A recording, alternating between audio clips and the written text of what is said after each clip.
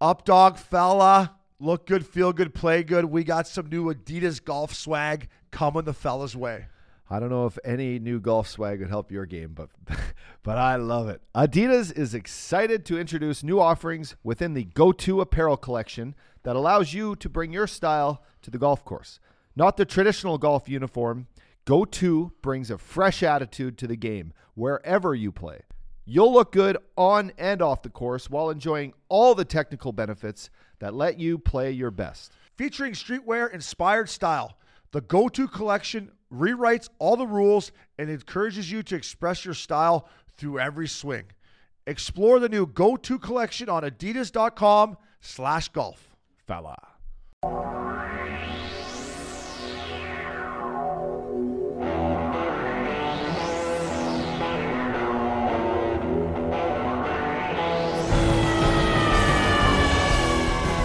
Ladies and gentlemen, welcome back to another fresh new episode of Missing Curfew. I'm Shane O'Brien with a little bit of a different setup this week. My boy, William Scotty Upshaw, did not make back from Maui. He was having too good of a time, and he's still there. Maui Updog, what's going on, buddy? Hey, gentlemen. Life is good. It's a little early over here, a little 6 a.m. wake up with the microphone and the coffee, but it's an absolute pleasure to be chatting with you boys and lots to talk about today. And on the East Coast, Broadway, Jimmy Scoops Hayes. What's up, boys? I was really jealous seeing those pictures of you guys on a golf course in Maui. So I'm excited to hear all about this trip you guys are on. And Updog, extended vacation. I love it, man. You got to have an extended vacation when you bring the baby over here. I ran out of diapers, so I had to go get those. But, geez, been hitting the pickleball court every morning and teeing it up. So life has been good, boys. Broadway, I felt bad for you throughout this whole process because me and the Updog are in the studio, breaking it down, hanging out. I'm feeling pretty lonely in here today, bro. So I want to just say thank you for sticking with us all this time. When me and Uppy are in the studio, drinking, hanging out, it's a lot more fun than this because it's a little lonely in the studio here, boys. Yeah, it can get lonely on the other side here. I actually do get a lot of jealousy. I'm not going to lie. Lots of jealousy because you guys are shooting it, cracking beers and whatnot. But, we get it done. We're a team here. We figure it out. Absolutely. So we'll get into our weekend. First of all, Updog, shout out to our boy, Craig Manchester, Chaz, man. His beautiful wife, Carol. We went over there for her birthday. Folks, McKenna, it's on Maui, obviously. It's next level. We were buzzing around on golf carts, playing golf, playing pickleball. So Chaz, man, next level. I love it. Uppy, what a weekend. Hey, buddy, just tell our listeners if they're looking for Discovery Project, McKenna might be the one, huh? Obi, we got a good group of guys that we play golf with in Newport Beach. Pretty lucky couple Canadians you and I are after retirement to be chilling, teeing it up, jumping on a private bird with 14, 15 of our friends. Shout out to Micah Chandy for the ride over. But yeah, you're right. We're here with a bunch of friends. We're in Wailea, the area of McKenna on the west. I think it's the west or south part of the island. South, either yeah. one, it's it's juice part of the island. And, we got the beach club here. The drinks are always flowing. Like I said, I've been playing pickleball, a little competitive pickleball in the morning to get the sweat going. You come home, shower, throw on a little sunscreen, and just go right to the first tee box with a nice taco and a margarita. It's pretty awesome. Obes, I was checking out that setup. I saw you doing you're at the gym that one and a driving range connected to each other right there. That was unbelievable. That's National League. Yeah, it's National League. And I can't remember. I had been there before Broadway, but I think that was just because of COVID setup because I think they have a nasty gym too. But when I first got over there, we went right to the golf course and we warmed up coming off the bird. And yeah, it was right there. We worked out every morning. My girl, she keeps me pretty honest. She goes to bed early and up early. So Maui was perfect for her because as Updog can contest to here, you get up in the morning, you get all day, you play golf, and then you go to dinner. And then by 10 o'clock, 10:30, Updog, you're done, right? Absolutely done. Jimbo, the first day I got here, I got up, felt fresh. I'm on California time. I'm up at 5:30 with the daughter. And we meet at the gym, little workout. We go play pickleball. I play for 2 hours. Finish the pickleball. I go get a quick bite in, shower, go to the tee. I think Obi, I play with you. You're in my cart. First 5-6 holes, I made 3 or 4 birdies, 4 in a row. And then I fucking literally could not see straight. I was getting lightheaded. I was going down on one knee. Obes was like, fuck up, dog. Are you going to be okay? And I'm like, buddy, I'm gonna be so dehydrated. I'm like, he's passing me wet towels, fucking Gatorade. So I literally just crushed water all day. I still ended up shooting pretty good. I fell apart on the back of the side, Jimbo. Thought I was gonna need some Jimbo goggles. I was like, wow, he's not even drinking. He is fucking hurting, Broadway. First day. Hey, yeah. You just gotta hop on that wagon with me here, boys. Just crush some waters. You'll never be dehydrated.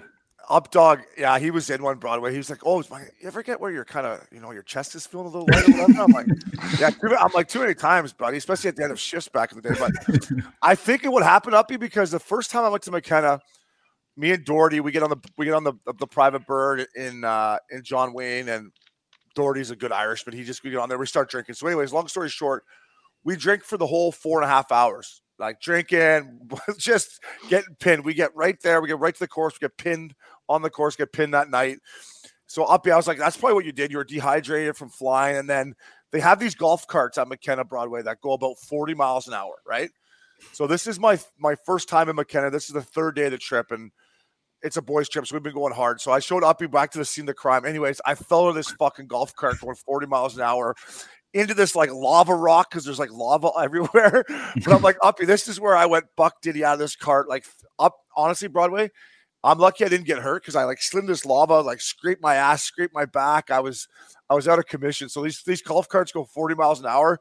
And Up Dog, tell our listeners, because you told me this story over the weekend about Gaza Ranch, man. This is another discovery project, but you have one of the best golf cart stories ever. Well, boys, it all starts with these golf carts going too fucking fast is what's going on. They're like cranked up super speed.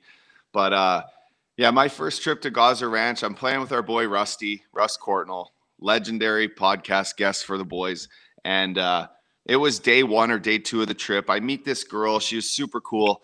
We're having drinks at the Tree Bar, which is the main bar on the turn, but it's where at night everyone's around there drinking, partying. They got lights. Bartenders are super cool. So anyway, everyone gets overserved, obviously. And it wasn't too far away back to the house. So I grab this cart. I'm dropping this girl off, but it's like pitch black. She doesn't know where she's going, really. She was a guest. And so we're just cruising on the road, and she gets to a part where this looks super familiar to her, and she's like, "Oh yeah, it's right over here." So of course I turn this way, and as I'm turning, I'm looking, I'm like, there's not much here. And she goes, "Actually, no, back here." And so I just go with the quick right turn, left turn, and she fucking Jimmy flies out of my cart into the dirt. Like I'm talking bounce on the pavement into the rocks. Now it wasn't lava, Obi. It wasn't like you, because the lava here is sharp and like sticky. But man, this girl jumps out of my, she flies out of my cart, Jimbo. I like look over. It was like you hit someone in the middle of the night, and you're like, oh my God. I put on the brakes. I jump out of the cart. I'm like, oh my God, are you okay? She just gets up, no problem. Just like, She gets up, and I'm like, oh my God, I'm so sorry. She's like, no, I'm fine. It's my fault. Like I didn't really hold on or whatever. She literally just flew right out. So I drop her off at her house, and I'm like, you gonna be okay? Like I'll come in, we'll put some bandages if you're cut up. Let's see your arm or whatever. And she's like, no, I'm fine. So I go back to the bar. I drop off the cart. I'm walking distance from where I was. And the bartender's like, geez, what's going on? You look flustered. I'm like, I go, buddy, I was just dropping this girl off, and she flew out of my cart. Like when we went to make a turn, he's like, that shit happens all the time here. I'm like, does it? I don't think it does like this. You think so? Does it really though? Show up to the range the next morning to have a breakfast sando before we do the shotgun start at 8 a.m. And this guy comes up to me. Well, Kelly Chase, first of all, my boy, comes up and was like, "Hey, how'd your night go? Did you get home all right?" I'm like, yeah. And he's like, "Did you happen to drop anyone off?" And I'm like, "Yeah. Well, I tried to." And he's like, "You got to come with me. You got to meet like the guy who she was with, like, because she was with a couple." So of course I go over this guy, Big Mike. I'm like, "Big Mike, man, I'm Scotty. Like we met last night briefly, but I dropped I forget her name. Anyway, names are not important right now, but she's okay. And I'm just like, I'm sorry, but I dropped her off. I was going to come in, and he's like, buddy, she likes to drink. She had no idea your name. She forgot who dropped her off. And she had to go to the hospital this morning to get some bandages on her arm. But I'm sure you'll see her here at the course today, and she'll probably want to have another drink with you and start drinking again. So I'm like, okay, like kind of wipe my hands clean of the whole situation. and went on to win the golf tournament. So, fuck. So that's just a good weekend, isn't it, Obes? It's a great weekend, and that story's great in so many levels. One, because when you went back to the bartender, she's like, shake it off. You're like, does it really though? Does it really? And two, that she was so pinned that she couldn't describe you really or remember your name. She's like, some guy with good hair fucking threw me out of the cart. But anyways, Broadway, once COVID gets going, we'll get you to a discovery project. And for any of our listeners out there that, I don't know if you fell into some big money and are looking for somewhere to go play golf, these discovery projects, I mean, they're next level. They're National League. It's unbelievable. So careful from the golf carts, though. They can get you on a personal level. Me and Updog found out. So, boys, let's dive into some hockey here. We decided to go with some power rankings. I think how many games in? 10, 15 games? How many games in are we, Broadway? I haven't even been depending on the team. Some teams got the COVID issue, but anywhere from like 7 to 11 games, I think, is like the max so far. Yeah, so we got a small sample size, but Updog, we're going to do our power rankings. It doesn't have to be just your top 5 teams that you think are the best right now. Fire away. Who do you think are the top 5 teams in the league right now, bud?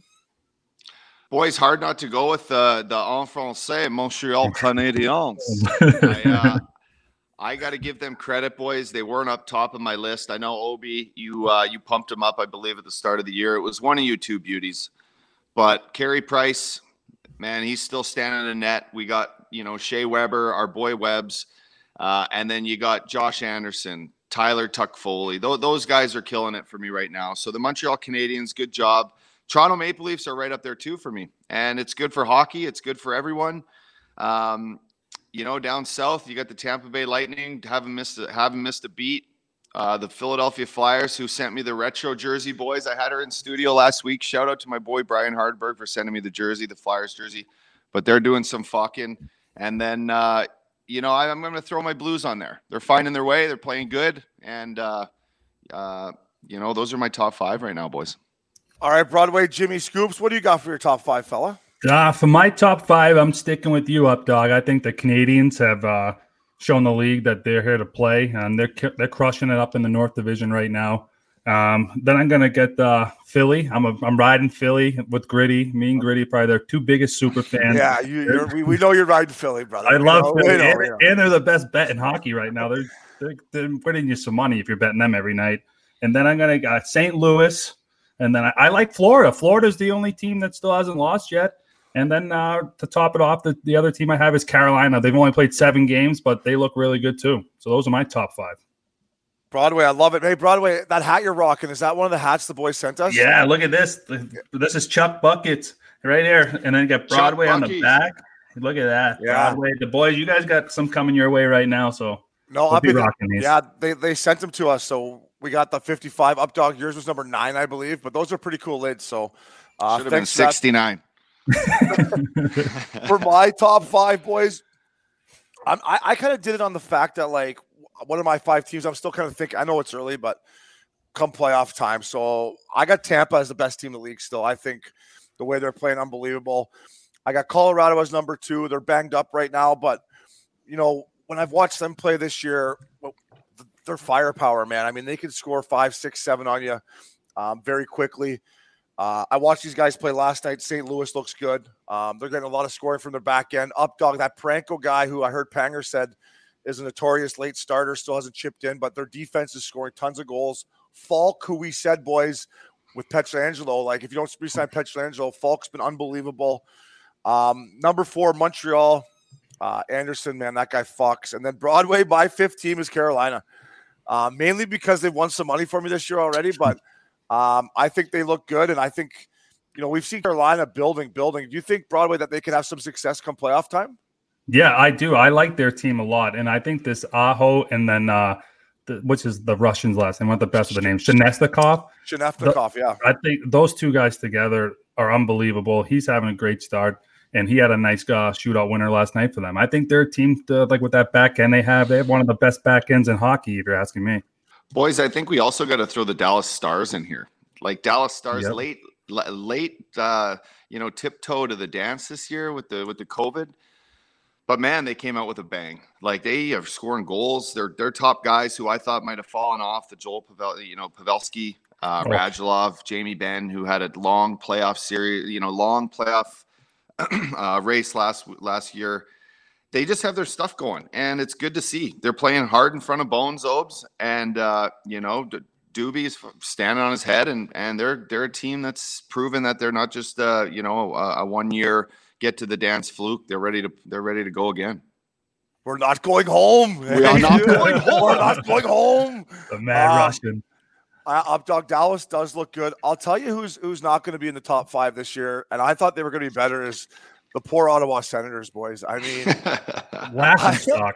I mean, if you want to make some money, I bet against the Senators. I think, and they've lost 7 straight, so all 7 games, and I thought they were going to be a little bit better. Is it Broadway? I don't know if you've caught a lot of Ottawa. Is it just because that North Division, like last night, they had McDavid and Draisaitl doing their thing? What are your thoughts on Ottawa so far? Have you watched them at all? I've watched a little bit, but the biggest thing with Ottawa was they're banking on Matt Murray to be like their savior, and he's struggling right now. He's getting lit up. He's got to be bottom of the league. I think there was a stat for like projected goals against, and he's dead last. So he's basically the worst starting goalie in the league right now. So if they get some guys, they added pieces like on the roster, they look good. But I mean, right now I'm setting the over under at 10 wins. I don't know if they're going to get there. Seriously, I don't think they're going to get 10 wins. I mean, fuck it. There's no nights off in that North Division either. They're just poor Matt Murray's like, what the fuck? They're not doing the fucking. They're getting fucked. Oh, yeah. What's going on? Yeah, that's not the right side of that program you want to be on. No, and I saw my boy Stutzel last night. Fucking, he got one late on a nice pass from Derek Steffen on the breakaway for a little fucking cookie monster goal. But you could see, the frustration in his eyes that like he's just like, what in the fuck is going on out here? Like that's a young kid getting a taste of the National League, and we've all been on some bad teams. It's tough, and I think DJ Smith's a great coach up, dog. I just think with the way that North Division, that Ottawa, fuck Broadway, you may be right. I hope they win more than 10 games, but you never know. Yeah, and that they're like they have so many issues because they got Colin White, who I think is a hell of a player, and he's been healthy scratched a bunch of times. So I don't know what's going on there. He's a guy that they signed to a big contract, expecting to play top 6, and I think that's an instance where you start losing your confidence this early in the season and everything's going south. That's just a recipe for disaster. I agree. So in the nation's capital up north, hang in there. But I mean, it brings us into our next topic, boys. I will say one thing about Ottawa. This is the only thing they got going for them. The old school jerseys they're rocking nowadays are fire. The white, the black ones are fire. So maybe their jerseys eventually will get them going. But first taste of the retro jerseys up, dog. We saw them obviously in the offseason. Like you said, your old Flyers sent you a juicy Upshaw one. It's always different once you see them on the ice. What ones jumped out for you, good or bad, or what were you feeling on the retro jerseys? Boys, I like what I saw yesterday with the LA Kings and their old Marcel Dion. Those are juice, boys. Purple and yellow. I mean, it just brings you back to that's even before our time, I think. But I love what I'm seeing out of them. I love the Colorado Avalanche. I love Sid. Man, Sid the Kid looked good in his the other day. Yeah. Right? Sid the Kid looked good.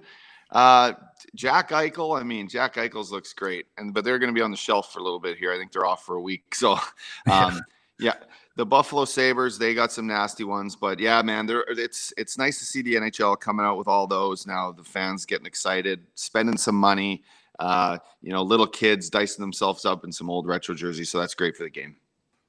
Yeah, Uppy, I agree with you. I thought LA's was awesome. Pittsburgh's was a cool one. The ones that I thought were a little bit weird was Columbus. When I tuned the game on, I thought they were the Washington Capitals. So I wasn't sure what's going on there, but maybe they could play like the Capitals. That'd be a different story, but they sure don't. And then I wanted to get your thoughts on those the Toronto Maple Leafs ones. That they almost look gray, like they're blue, but they got the little bit of gray on the shoulder. They were kind of a little bit funky. What are your thoughts on those? Yeah, Broadway, good point. And our boy Lupul, I don't know how much hockey Loops watches anymore, but he tuned into the Leaf game and he was like, in our group text, he's like, why in the fuck are they making these guys wear these uniforms from Walmart? I'm like, I go for fucking revenue, Loops. These guys are trying to make anything they want. They'll wear any jersey if they don't have to pay as much escrow as they're fucking projecting. But so as a former Leaf, Loop said the Leafs ones were awful. I guess they were. I don't know. When I first saw them, I thought they might be all right. They might be all right. But if Lupul, who has more style than me, is saying they're awful, then I'm going to agree.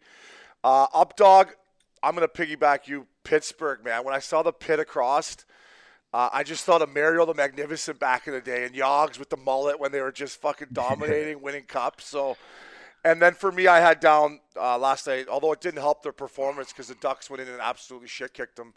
LA's were nasty with the purple and the old school King logo. So I think it's cool for the game. And like I said, if anything to generate some revenue up, dog, for these players, I don't think they mind right now, right? 100%. And let's throw in Edmonton too. The night that the Walmart jerseys came out for Toronto, Edmonton had the orange pants. McDavid went out and got, I don't know, him and Draisaitl between each other. What was that game, boys? We were getting drunk here in Hawaii. That goal he scored. Oh. Draisaitl had 6 apples. And McDavid had 5. Goal and 4 apples. So, I mean, those guys are doing some major thumping up there, and that's good to see. But, those jerseys, the Oil look good. Good up in Oil country, boys. The Oilers starting to turn around. Our boy Tyson Barrie has 9 points now. So that is I just saw someone tweet that's 2 more than Morgan Riley's got in Toronto for whatever reason. Someone tweeted that. But Bears is finding his game. I watched the game last night, and Braden Coburn, although he's getting a little long in the tooth, but he's always been a good skater, right? Like when you played against Coburn, you're like, this guy can skate, right? Yeah. Well, he had from just inside the blue line, and McDavid was just at the red line. And McDavid beat him to the puck. I think the linesman felt bad for him and still called it icing, but I forget who was calling the game. I think it was Mike Johnson. Was like, you just don't see that in the NHL.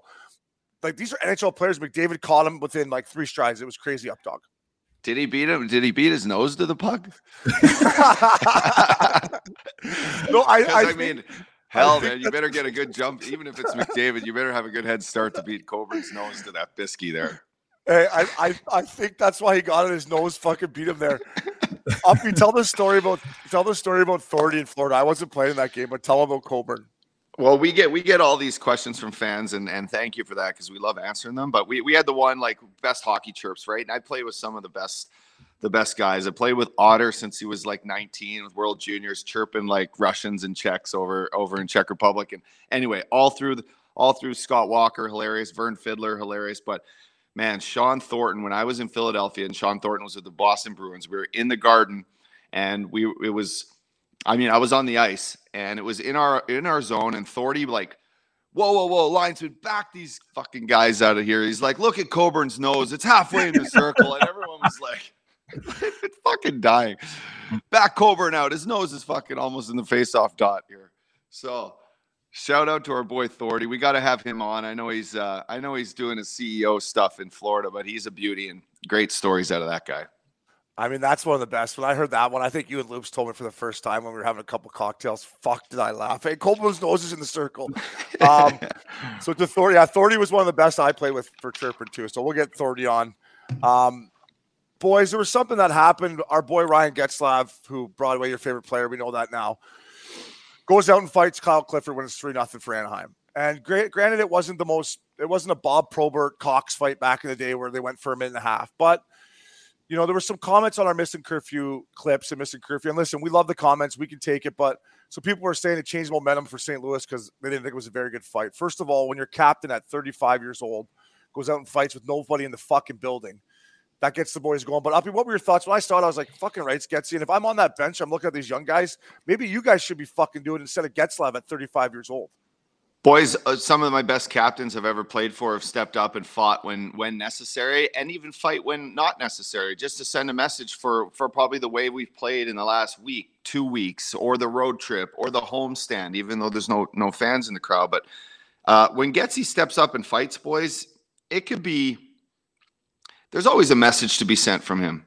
He does things methodically. He's not just going out there and being an idiot. He doesn't take bad penalties. He goes to the net hard, Obi, all the time. He battles hard. If he steps up and fights Clifford like that, no matter what the score is, it was, Obi, you were saying it was 3-0 for the Anaheim Ducks at the time? Yeah. Okay, I was just, sorry, I was trying to figure out because I thought that's what the situation was. When the pesky Blues go up 3-0 on you, fucking Ryan Getzlaff is grabbing someone and pumping them to send a message. And that should trickle through the whole dressing room, the whole bench. The coaches need to see it. I know that they're not using Getsy like they should, especially with a young team like that who are struggling. But I like what I see, boys. Mike Richards would have stepped up and did the same thing. Shane Doan stepped up and did the same thing. You have guys that just play with their hearts on the sleeves. That's Getzlaff, and I like what I saw. Yeah, Uppy, I agree with you. Big time, both of you guys. That was, to me, that was a big time leadership move by him, because like his hands are full with that Anaheim team. They're young, and he's just sending a message to these kids. Like, he doesn't have to do it. They have one of the toughest guys in the league in their lineup in Delorier, who had a great fight last night with McDermott. So I just think it just goes to show you what type of person Ryan Getzlaf is. He's a true leader. He's going to do anything to help his team win, and he's just trying to get his boys going and get this ship turned around in Anaheim. I mean, their hands are full. They're young. I just think it's going to be a long season for Getzlaf, but I loved what he did. Yeah, I agree. Getsy fucks. And I'll be real quick on Mike Richards. He made a comment on when we had Berkey on that fucking beauty. Richie's comments on missing curfew was, I don't think the players police the game anymore, and guys are so used to not getting hit that when they're unexpected to get hit, like they don't think they're going to get hit anymore, and that's why hits like that happen. Would you agree with Richie on that these guys are so used to not getting hit that when they do, they're like, I saw that young kid from Montreal get hit behind the net. It starts with a K. What's his name, Broadway? The Finnish kid. Yeah, the Finnish kid, like Kinkanainen. Yeah. He got hit behind the net. It was a good hit. He went back to the bench, threw his fucking bucket. I'm like, buddy, it's the fucking National League. You think Richie's right? These kids are just skating around with their head down, expecting not to get hit? I do. I think it's time that, the players in the league who know how to send a message the right way, govern the game and say, you know what? I'm going to lay guys out. This is part of the game that we love. This is part of the game that fans love. You don't want to hurt guys. Like, Christopher Stieg will stand up for all the top players in the league right now, and I love Steger. But these guys still need to get hit. You still need to create, space in the game and create room for your guys on the ice and create energy and just do it the right way. I always love hitting guys in those trolley tracks behind the net, coming down. Now, if I came down from my wing, that's dirty. You hide behind the net, you hide behind your goalie, you pick a guy. But man, if a guy's coming around the net and you're going to try to send a message, go down and smack him. Like, do it the clean way. I think it's part of the game that these young kids, they all need to pick up their level of intensity sometimes. This isn't just all-star pond hockey out here. Let's get some hits going. Let's get the fans involved. And that was a good point by Richie. And Broadway, before I go to you about that, and listen, for the people out there, they're going to be like, oh, Richard sit on Booth. Richie be the first one to admit that hit was fucking, he wasn't proud of that hit. He paid the penalty for it. He's not talking about hits like that. We're not talking about guys getting knocked cold out. Like, we don't want to see anyone hurt. We don't want blindside hits. We're talking about a good, clean body check. And Broadway, I think that's what Richie's talking about, huh? Yeah, I agree with you guys, because it's like you said, the game of hockey it's a tough sport. It's meant to be played hard. And guys that are getting, like you said, the cheap shots, those hits are gone, but you can't take those big hip checks. Like that kid Orlov, he has some of the best hip checks in hockey, and they're clean. So when there's a clean hit, I mean, everyone's expecting a fight. Usually if it's one of your superstars that's getting hit hard like that, yeah, you're going to have someone step up and take care of business because it's your best player, and that's where you build team camaraderie. But I can't see that hit leaving the game, and if it does, it's not good for the league. It's the league has turned to so much skill, which is awesome, tons of scoring, but everyone loves the high intensity of hockey. Yeah, and if they try to take that hit out, us old fucking washed up podcasters will keep fucking chirping about it. So Richie, keep it coming, buddy. We love it. Boys, this was a little bit further down in our rundown, but seeing how we're talking about Getsy and the Ducks, the Finnish Flash, Teemu Selänne, who confirmed will be on the pod the next couple of weeks, which we're really excited about. He tweeted out about Zagras not being with the Ducks. And I want to get your opinion. Listen, I've watched the Ducks a lot. I love Dallas. They're playing great structure. Gibby's given a chance to win every night. Now, they can't fucking score goals. And they got this kid down in the fucking jungle in the Banana League. He scored that penalty break shootout shot that looked like he was playing fucking men's league with the boys. Is Bob Murray making a mistake here? Should this kid be up in the lineup helping them create offense? Because the Ducks structurally and with Gibby and net, if you get someone to help offensively, that fourth spot in the West is wide open. Yeah, just because the fourth spot in the West is open, I can totally agree with you. And I'm not going to compare this kid to me by no means, because he's so nasty. But I was a 6th overall pick too. And I started my career up with Nashville my first year. I played 9 games. They sent me back. Our team was complete shit. We started off like 1 or 2 and 10 in our first 12. And they just kind of looked at the situation where, like, we don't want our young first round pick to develop in this situation. Now, I don't think Bob Murray is methodically thinking like that, but I I don't see that's being a bad reason to get him in the jungle and kind of make him earn it. Like it might be his attitude. Maybe, and I don't know. I'm not speaking, but if his attitude is like, I should be up there, and that's kind of seen amongst the room. Like I'm sure Ryan Getzlaf's been in meetings where they're talking about, should we bring the kid up or not? And Getzy, and we haven't spoke to Getzy. I don't know if you have, Obi, but that is a big question. Like he needs guys to score goals. They're in games that, they beat LA last night, but they're in games. And you're right. That fourth spot, if that's open and it's the matter of scoring a few more goals a night and getting this kid maybe before he's fully developed, you got to bring him up. And Solani's right. Solani will know. So, who knows? You probably called it, boys. Before we get Timo on this podcast, we might see this kid in a Ducks uniform before we know it. Yeah, and I think he should be in the NHL. Just like you said, you get Ryan Getzlaf. What's he got? His last year on his deal. There's probably not a better captain for this kid to learn from. You don't know where Ryan Getzlaf's going to be next year. They're struggling to score goals. This kid has proven himself at every level that he can put up points. And I think in the way the NHL is today, with his skill and his speed, that he'd be effective right now. And I was shocked. I actually thought he was going to be on their opening night roster. And to see him scoring those 6 shootout goals or in the minors, just I feel like they're just wasting time. And they're in a race. It's 56 games. They're 11 games in. And like when you look at that, does that bring you to like November usually when you're looking at a regular season? And there's a stat, if you're in the playoffs by Thanksgiving, there's an 80% chance you're going to make the playoffs. So the Ducks need to stay in this race, and they need scoring, and they got a kid right there in their program. Yeah, Jimmy Scoops, nice, the old Thanksgiving stat. That was great. Yeah, baby. I agree with that. And listen, I guess you don't want to bring him up, and if he struggles, have to send him back down because maybe that. But I've watched the Ducks a lot because we're living out here up dog, and I love Daly, and I just think maybe this guy could spark them offensively. And when you got Gibby in net, he gives you a chance to win every night. So Getzy, good on you, buddy. Keep it going. We love you. Broadway, I want to start with you here first because I think you know more about this guy than me and the up dog. Obviously, D'Angelo in New York. He's been put on waivers. He cleared waivers. We all know he's a great player.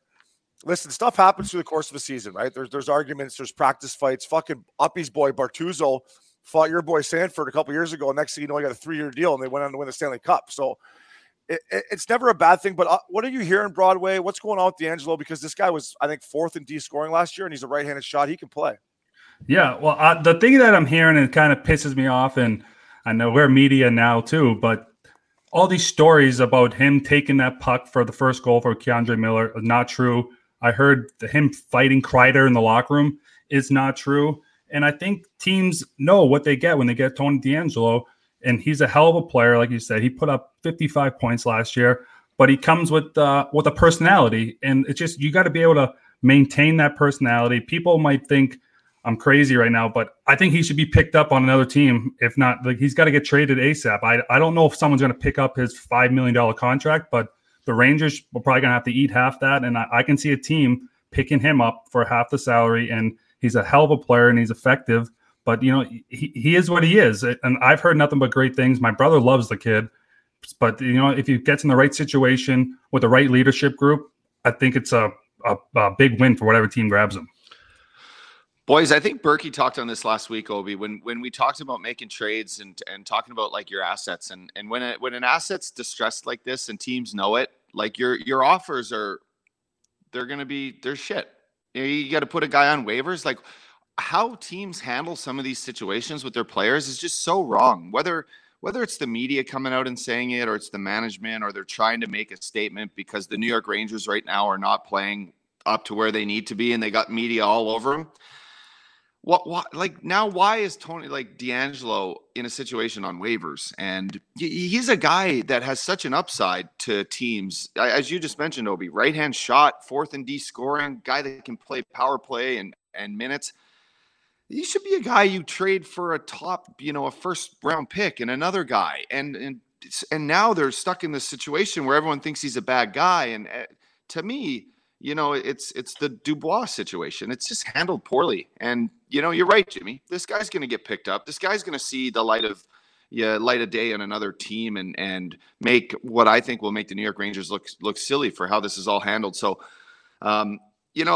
I don't like when rumors get thrown around, but if it's true, it's true, or whatever. I see this guy going somewhere with a fresh start at he's a young kid, and good for him. He's going to play somewhere and help someone out, and we'll see where that is. Up dog, it's a good point by you, man. Like, okay, so whatever happened in the dressing room with the Russian goaltender, why don't they just keep that in house? Right? Go to his agent. Listen, this kid doesn't fit here. We're going to trade him. Let's keep it low key so we can get the most for him. And, then he can go play somewhere else. But Uppy, I guess my question is it too hard with social media now to keep this stuff in house? Because you remember in our day, Twitter was just getting going. It was like, don't air your dirty laundry out. But is it too tough nowadays with so many platforms and so much social media to keep this stuff in your dressing room? Maybe it is, or maybe there's too much access to like the outside looking in, or guys. You look at the case in Ottawa a couple of years ago when all this stuff came out about girlfriends and wives. It's some of this stuff is just crazy that it gets out. It's some of the best teams I'm on, and even some of the worst, you still keep, like you said, Obi, your dirty laundry within your house. It's like what happens here stays here. When you leave here is the motto that you have when you're on a team, and it's just. It's silly to me sometimes, and maybe we've been distant from the game so much that it's changed drastically. But it's just sad to see. I like when guys like fix their problems within the group, and it never gets out, and no one goes home and tells their wives what happened on the road, and blah blah blah. It's just the way things need to be when it's good hockey, good teams. I'm just telling you. Up dog, maybe we just are spending too much time in Maui and Gaza Ranch. Maybe we're too far removed from the game, drinking fucking skinny margaritas and playing 36 a day. But Broadway, can you keep stuff in your locker room still, or what are your thoughts on that? I think you have to keep stuff in your locker room, and the only way to do that is you gotta limit what you say to the media. And like I said, I hate how stories like this get out, and it's just really frustrating because the kid is a good kid. Now he's got this stigma to him that he's a bad guy, like you guys mentioned. And I think teams need to shelter their players a little bit more. I know we want like the personality coming out, but all of a sudden the Rangers are struggling and Tony DeAngelo's a problem. But the Rangers were backing them with a podcast 2 weeks ago. So it's just kind of crazy to me that how this they turn on you so quickly these days. Fuck, they can turn on you, can't they? Hey, if I'm Kenny Holland out there in Edmonton, I'm like, I don't give a fuck what this guy did. Let's get him fucking up here, and he could help their back end for sure. But you say he's a good guy, Broadway. I got to believe you, so we wish him the best, and he'll be picked up for sure. It's just crazy situation for me. Updog, a guy that you know very well. I play with him myself. Broadway, you battled against him a lot throughout your career. Shea Weber, 1,000 games. You don't make a better guy, better teammate. And what do you think about seeing Webbs play 1,000? I'm going to turn my hat around and just tip my cap to old Shea Weber, man. The guy's a warrior. International hockey. Geez, even in the minors, boys, he gave everything all the time to the game of hockey. The way he works out, the way he carries himself, he's an absolute warrior. So shout out to him. It's just great to see a good guy. I was never a Montreal Canadiens fan growing up. I got to be honest. My dad was a huge Leafs fan. I was an Oilers fan. Hated the Montreal Canadiens. I scored a bunch of goals against them and fucked them. But to see Shea Weber wear the captaincy on that team with the history there, boys, I think it says a lot about him. It's a well-deserved honor for him, and nice to see him wave to the crowd at the Bell Center last night when he got announced for his 1,000th game. So shout out to him, and hopefully Shea Weber's around our game for a lot of more years. Who knows? But that's great for him. I think it's just been so impressive to see Shea Weber at 1,000 games, and he's still so effective.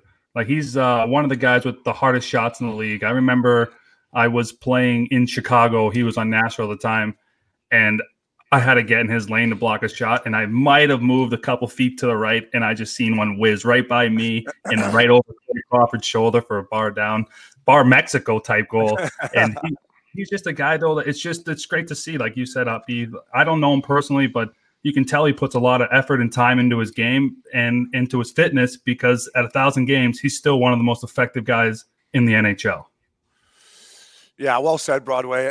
And Webbsy, I mean, I played with him only for 1 year, but he's a great guy. Good sense of humor, too. Dry sense of humor, but I was watching the game last night, and I used to ask him, do you have any idea sometimes where that slap shot's going? Or he's like, honestly, sometimes I just fucking let her go. And yesterday it came over to him at the point, and that poor Brandon Gallagher was like coming across the front of that, and Webb's fucking leaned on it and hit Gallagher like in the inside of the leg, and he was down doing the old funky chicken or whatever you want to call it. He was just like, so yeah, but Uppy, well said. Webb's a great guy, good friend of both of us. So 1,000 games, that's crazy that he's still doing it. And Broadway, sticking with the North Division, you wanted to touch on the scoring race. We said it before the season started, boys, that the fucking North was going to be a track meet, and it has been so far. So Broadway, what are your thoughts on the scoring division? I know you had some good insight on it. I'm just trying to figure out if there's going to be an asterisk next to the scoring leader this year, because right now the top 3 scorers in the league are all coming out of the North, and then 6 out of the 10 guys are leading the league in of goals, which I think the exact stat was 9 of the first 13 guys, and 6 out of 10 in assists. And then the goalies, on the other hand, are all the bottom of the league. So I just don't know. I want to get your opinion on it. Is there an asterisk in the scoring title this year because of the North? I think guys are just going to accept, all right, if we have to live in Canada right now and deal with all that craziness up there, we'll give them a couple extra points. We'll actually mix in some defense to not deal with fucking Canadian government bullshit, which we don't even have to get into. But I'm stirring it up. It's a joke. And anyway, so McDavid, what he's doing, Draisaitl last night, like the goal I saw him score in Ottawa. I mean, mind you, Matt Murray, you can't save a beach ball right now, even if it was in the Hawaii beach right here. But the Canadian division, Jimmy, what you said, they're just going out every night, pumping in goals, not playing D, and then, dealing with just some cold winter weather. So, down here, boys are mixing in a little suntan, and the guys in Florida are throwing in a little defense, and that's just the way of the world right now. Yeah, Broadway, it's a good point. How's that breakdown? That's a fucking great breakdown. With the fucking Maui sunlight behind you, I'm like, this guy fucks. I don't know. Maybe there should be an asterisk. I'm not sure, but I'll tell you one thing. How the fuck did we not take McDavid or Draisaitl to win the fucking Art Ross? What were we thinking, Austin Matthews? Are you kidding me? Fucking worst pick, because those two guys, I mean, they're next level. So I still like to see the North Division tighten up a little bit, and I think as the season moves on, they're going to have to. But for people up north, you're getting some good hockey. So we'll see how it unfolds. But I think those two guys, McDavid and Draisaitl, are not slowing down anytime soon. And like I said, our boy Tyson Barrie is reaping the benefits of it. So, Updog, one of our really close buddies, Jordan Tutu. Toots turned 38 yesterday. Happy birthday to Toots. There was a missing curfew clip. I played in that game in Nashville when he hit that poor fuck from Florida. I don't know who it was. Frolik. I was like, holy fuck. First of all, how many games do you think that is now? And just happy birthday to Toots, right? Yeah, happy birthday, Toots. We were in a group text there together yesterday with our boy BQ and Younger. Toots is the man. He played so hard. He's been through so much. 2 beautiful girls, lovely wife Jen at home. He's he's in a great place. 38 years old. He's always leading the pack. February 2nd birthday, 2nd day, 2nd month. Jordan Tutu. A lot of wild stuff in and around that fella right there, but. Shout out to him. We cannot wait to get him on the pod. We get questions all the time about who's coming on next, and his name is always up there from fan requests. So we're really looking forward to maybe getting him in the studio, because one-on-one, boys, he's there's no better guy to share old stories with and laughs with. So happy birthday to you, buddy. And fuck, was that a hard hit? Fuck, that was a good hit. Broadway, what were your thoughts when you played against Toots back in the day? Did you know much about him coming out of college? Like, or did you know you got to keep your fucking head up when the little guy was out there just doing his thing? Oh, yeah. And thank God we had Brandon Bollig on our team to have to fight him here and there. But Tutu was a guy that you kept your head up at all times. I remember, when he's on the ice, you just want to make sure you got the puck in deep and maybe go for a change. But it's pretty cool. The guy, he's got a great story. I got to meet him once with you, Uppy, at your sick pad in Fort Lauderdale. We were out sitting by the pool, and he's just, like you said, he's a guy that's got awesome stories. And, he's been a huge influence in the whole entire NHL community. Yeah, Toots, he was scary. I said this before about the American League when I first played against him. I ended up fighting Toots 3 times throughout our career, but he was You're a killer. nuts. And Toots early as his career went on, he was a fourth liner. But up, you know this more than anybody. When he first started playing, he could score too. Toots had good skill. He could finish. Yeah. So happy birthday, buddy. Like Uppy said, we're really excited to get you on the podcast, and we'll make it happen whenever we can. So, boys, milk carton. We missed the milk carton last year. We probably won't do it every week because we don't want to throw guys on every single week. But and listen, this guy was 10 times the defense when I was made. He's made 100 fucking bananas. I thought it was a terrible decision when they signed him and Doug Wilson, but Erik Karlsson, I'm going to fire him on the milk carton. He's had some injuries. Broadway, you got his stats handy or something? He's got 2 assists. He's got 3 assists, -8 in 8 games. That's like a Broadway type start my second year in Boston, and that ain't good. Yeah, Dog. What do you think? Obviously, he's a great player. He's been a world-class defenseman. Just father time undefeated here, or what do you think's going on with Karlsson in San Jose? Yeah, man, he hasn't really panned out, boys. That's such a big move. They shipped Ottawa, tons of prospects and draft picks and signed this guy to an 8-year max deal. It's a deal, boys, that I think is going to be, looked at for years as a staple on what not to do as a GM, right? Like you can't. It's rolling the dice with a guy that's in the midst of his career, and you're going to max him out. He just doesn't have that edge like he used to. He's not skating as well. He had a hip surgery a couple years ago where he had to pull out of the playoffs, boys. But you look at like him and like a guy like Drew Doughty, and I love Drew Doughty. I still think he's an incredible player, but you get him for 8 more years. It's kind of scary to think of where that's going to put your team and how much cap pressure that's going to put your team on in the years to come. So, heads up, but that Karlsson and that nice long flow, that's on the back of that milk carton right now, boys. It sure is, LP. And that's what I was going to say. Like, he's proved that he can play on bad teams. So sometimes you can think, oh, he's on a shitty team, he's not doing well. But the superstars are usually guys that can turn those teams around. And I just want to know if that injury was a lot worse than what we've been told. Is that a big setback? Because he just hasn't been the same player since he's had that injury. I know this, boys, that hip surgeries, like whether it was a hip impingement or they went in and had to shave the bone, or if it was a groin or an abdominal thing, I'm not sure. It could have been all of it, but it takes guys like a good 1.5 2 years to really come around from that. We played with Jonathan Huberdeau, who's the same thing. He was young when he did it, but he could barely skate the next year. He had his hips done. And so give the guy a little bit of a break. He's not coming off the milk carton. He's on it right now, but let's just see if over time, that just strength comes back and he gets his speed back and starts to play up to his ability. It's almost a good thing we put him on the milk carton, because every time we put a guy in the milk carton, they usually shove it right up our ass. So, you know what, Karlsson, you should be happier on the milk carton. You're not on it for good reasons right now, but this could be the turning point.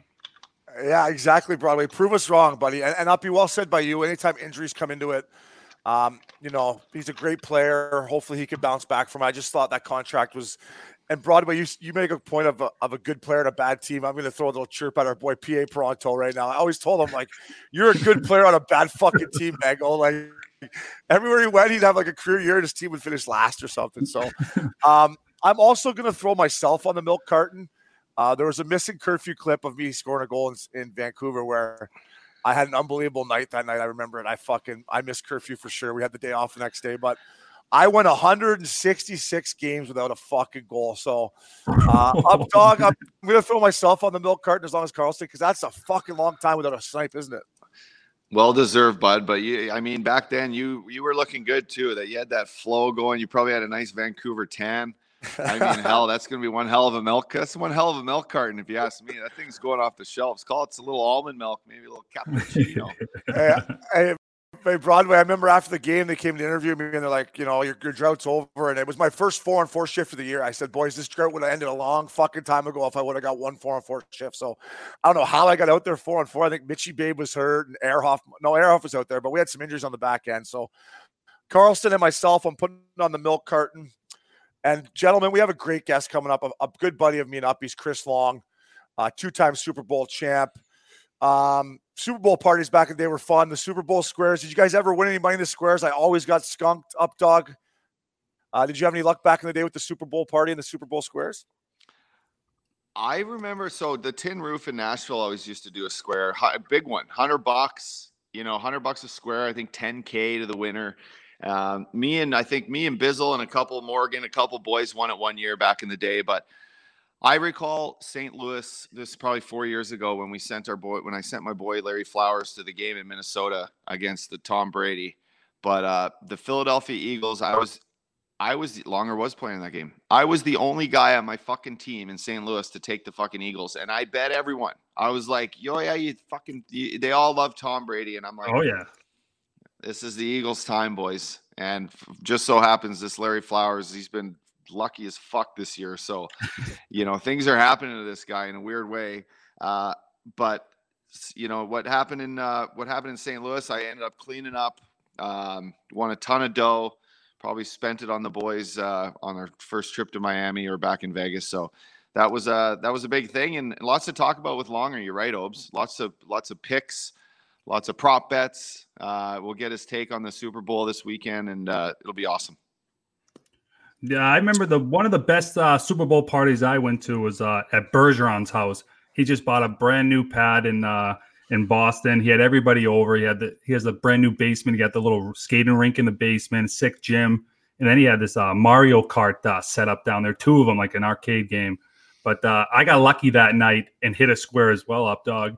But I remember I was getting chirped big time because it was the Patriots versus the Falcons, and the Falcons were kicking a field goal, I believe, at the end of the quarter. And I was selling so hard because I needed that 28-3, the 8-3 to get me paid right there. But I actually think I gave all the money to my wife, Kristen. I think she went and got herself a nice pair of Christian Louboutins with those. That's a good husband there, buddy. I guess it's not coming out of your pocket. It's out of a team fund kind of, but I never won one fucking Super Bowl square my whole time. I was always happy when the trainers won, right? I would always maybe buy the trainers a couple extra squares, especially a guy. I wasn't at Frosty's Super Bowl party, but him, I would have bought all the squares. But anytime the trainers won, it was great. And I was typically, as this won't surprise you guys, I was typically hungover at the Super Bowl party on Sunday. So I usually sat on the couch and just didn't do a whole lot but watch the game. So. Ladies and gentlemen, welcome back to Missing Curfew. Up Dog, it is my pleasure to welcome one of our buddies from back in the day. We met this absolute legend at Bonnaroo, going stage to stage. We'll get into that with him. He had some of the sickest outfits, but it's two-time Super Bowl champ and the host of the Green Light podcast, Chris Long. Longer, thanks for joining us, buddy. Dude, I feel like we're at Bonnaroo. I know, right? Hey, remember at Bonnaroo, just after the shows were done, you'd come down to our bus, or you and your football, Bradford and the boys, and we'd always have guys jamming out. We're just hanging out, chilling. It was awesome. It was perfect. You guys always had the sickest RV accessories. Like you would accessorize your RV. You guys did it right every year. We had plants, we had strobe lights, we had ukuleles, we had candles. I mean, we had some chicks. It was we had everything. Of course, we weren't there for the chicks because our wives, like Meg. You guys know Meg. She was love Meg. She was like, "Are y'all going to their bus again? You better behave." I was like, "Yeah, don't."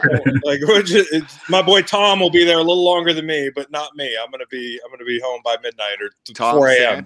Yeah, Tom Santi, good beauty. What a guy. Yeah, Longer. It's a pleasure to have you on, buddy. We listen, love your pod, and it's Super Bowl week, so we couldn't think of a better time to have a guy on to talk football, music, podcasts, and it's just awesome. So what have you been up to lately? I'm sure you're a busy guy this week. Lots of things happening. Yeah, dude, it's funny. Super Bowl for me, it's like, let's get this over with. Like as a fan and as like a media member, because I don't know about y'all, but the cup is so cool because you're going to get 7 games of drama maybe, like in the finals, right? So when you get to Stanley Cup finals, it's like a whole nother journey starting. And I love that. I actually think I don't prefer the Super Bowl to a lot of championship type situations because as a fan, like 90% of our the NFL fan base is kind of over it. Their team's out of it. It's really about the commercials. It's about the Super Bowl week, like all the parties and stuff. Yeah, the money. This week, there's none of that shit, right? Well, it's Florida, so everything's open like it's 2018. There's no pandemic. Like it's Bonnaroo. Yeah, exactly. But I think this is a unique week because Kansas City's home. I just mentioned that, like they're all practicing at home. Like usually they'd have gotten in 2-3 days ago. Tampa Bay's home, but that's not necessarily a good thing now because although there's no like official Super Bowl parties, guys are going to be getting texts late at night like, hey, there's this party down here. My boys got this thing going on. How do guys stay focused this week? So I can't wait as a media member for this shit to be over so I can take a break. We've been doing 3-4 pods a week all season long. I can only do so much football, man. Yeah, longer. It brings me back. I want to just ask you a question about when you're playing because you're an absolute beauty and you kind of teed me up for it. Like, I know you won 2 Super Bowls. Maybe it was different the first time, the second time. Yeah. But I've always wondered earlier in that week, you get your work in, you get your media. Now, do you go out for dinners? Are you poking your head in at the parties and leaving at a respectful time? Or what did you do throughout your 2 experiences early in the week come Super Bowl time? Well, I think everybody's different. Like some guys are going to go out and drink early in the week. Some guys might be out on Friday night. I just like me personally, especially later in my career, I was always obsessed with my sleep. Like I was the guy on y'all's team that you would have been like, don't bother that guy. Don't knock on his door like too early or too late. You know what I mean? Yeah. I need my sleep and my recovery. And you think about it, you've been playing your whole career for this moment. Like I played in St. Louis for 8 years and we were terrible. The only guy cheering for us in the hockey world was maybe Patty Maroon. But like we were just dog shit. So the minute you get into a situation like this, that entire playoff run, that entire week long, you're like afraid to stub your toe. You're afraid to get a cold. You're afraid to just anything that can happen in practice. Like guys tear their ACLs in practice. Like imagine doing that on a Wednesday before the game. So it's like you're kind of tiptoeing around. You're nervous that you just want to get to the game. And anecdote about the second Super Bowl or the second one that I was a part of, it was in Minneapolis. It's like 0 degrees there. We're staying in the Mall of America. Y'all know that place. So on one side's the Patriots, on one side's the Eagles, and it's connected by a big mall, right? And you'd see guys like outside Benihana and shit and like walking through the mall, but there was no contact. What we didn't know at the time, what we know on our side was 70% of the team was sick. Like on some level because of the cold weather, the travel, the exhaustion. I'm sure at the end of like a Stanley Cup run, it's the same way. Guys are just hanging on. The Patriots had a lot of dudes sick too. I'm talking guys hooked up to IV bags. I was sick. So you're getting ready to play the biggest game of your life, dude. I'm getting ready to play my old team and everything's on the line. And you got the chills or whatever like 2 nights before. That's a bad feeling, right? But they still want you to come to the parties and shit. So it's just one of those things where you have to be kind of a curmudgeon a little bit and be like, I'm not leaving my room. And you got to be good at saying no. Yeah, we always struggled with saying no. We couldn't even spell it longer, actually. That's why we started a podcast called Missing Curfew, solely because the guys who know us, when we left the game, they're like, you fucking beauties you got to have a platform. You got to have a platform to just, tell the stories, ask the right questions, let the guys know how you were able to do it, and part of it was just showing up, right? Like you being a gamer and you prep. You were saying you sleep, like whether you're getting ready for Bonnaroo and you're gearing up, you're having an IV bag before you're going on a week-long trip out in the farm. You got to be prepared to give your best. Like the Super Bowl for music festivals, boys, to us is Bonnaroo. Listen, dude, you're right, man. Like it's just not everybody has the same way of doing things. I know guys that could go out on a Friday and absolutely get obliterated and then go out and ball out. Like my thing was I've never been a natural at anything. So I've always had to kind of grind to get there. And so like that extended into game week. And you guys have 80 games. So of course you got to have your fun, like we have 16. So there's just so much that goes in. If I'm dehydrated, I'm a little bit tight, like I'm going to pull my hammy and that could be a month. Like I think that way. Some guys can get away with just like kind of going out and rolling with the punches. And I totally get that. The Super Bowl is because of that thing. And there's so many opportunities to get into trouble. It's a big test for teams. Kansas City dodged that bullet. Tampa's still at home. So we'll see. Yeah, I just want to ask you a little bit about this game coming up, and I've been listening to you all week. You guys been diving into prop bets. You've been, telling us and telling your listeners, do you think 2 of the best teams in the NFL are left right now? They're probably playing the best football they have been all year. The guys I know talked about Tampa all week, down the stretch here, and said, they're all getting healthy at the right time. Yeah, their team is stacked. But give us a little breakdown. Are these Mahomes, Brady? I mean, it couldn't be better. Two of the best teams playing their best football all year are matched up. What do you think about the game? Well, honestly, okay, so a couple matchups. There's a ton. And sorry if I go for a while on this thing, No. It's such an interesting matchup to me because you have Brady versus Spags. Steve Spagnuolo, who was my former head coach, who was also one of my many head coaches in St. Louis now. He was kind of an iconic D coordinator in that Giants run, and the first team that slayed the dragon really with Brady was the 17-14 loss in the Super Bowl, the David Tyree catch. That was all Giants D-line. That was, hey, Spags has the answer with Tom Brady. Now, the second time they played, Spags was gone, but Spags has always kind of had an answer for Tom. That hasn't been, including week 12 when they met.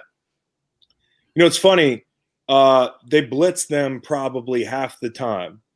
I don't think they do that again. So it'll be interesting to see how they approach their matchup with Brady. And it's going to be interesting on the other side to see how much man, like for fans out there that don't know, like don't play man against Patrick Mahomes for a couple reasons. One, they're too fast. Two, you don't want to be in man coverage against an athletic quarterback that can kind of move around in the pocket and pick up yards on the ground, because when you're in man coverage, everybody's back is turned to the line of scrimmage.